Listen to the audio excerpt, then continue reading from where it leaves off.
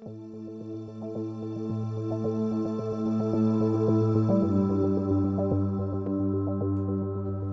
to Maine Spooks, a podcast of everything that spooks in Maine.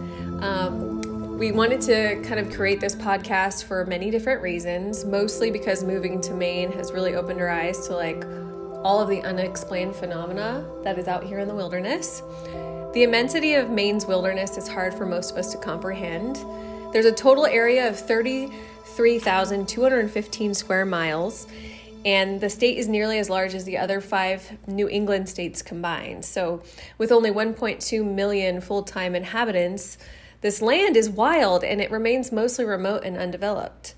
Since our little family moved here, we've really seen a uptick in all the unexplained phenomena, and I've been learning a lot more about the folklore and legends, and I believe they hold keys to mystery waiting to be explored. So we have a van RV, and I love to research, and I am obsessed with spooky things and everything that haunts.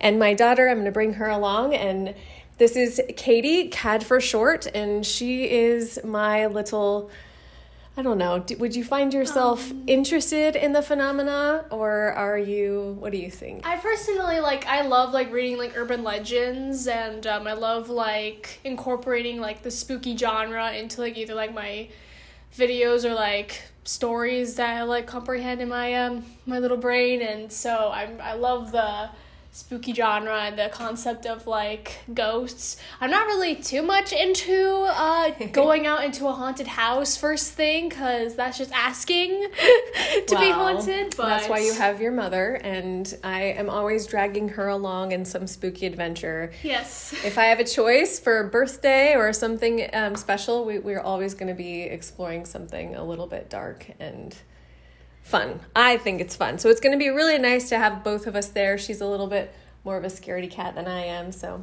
should make for some good content. We're so glad that you're listening. Please join us. We're going to try to have some great content coming up. In this podcast, we'll be exploring anything that spooks, mostly in New England, but maybe sometimes outside.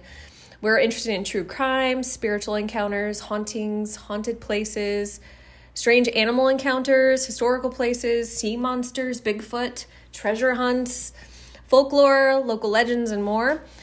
If you have any kind of story that you would like to talk to us about, if you somehow find us first before I find you, you can email me at encounters@mainespooks.com, and I would love to reach out to you, and I'm always looking for great content. So until then, stay spooky, and join us as we investigate Maine's greatest spooks.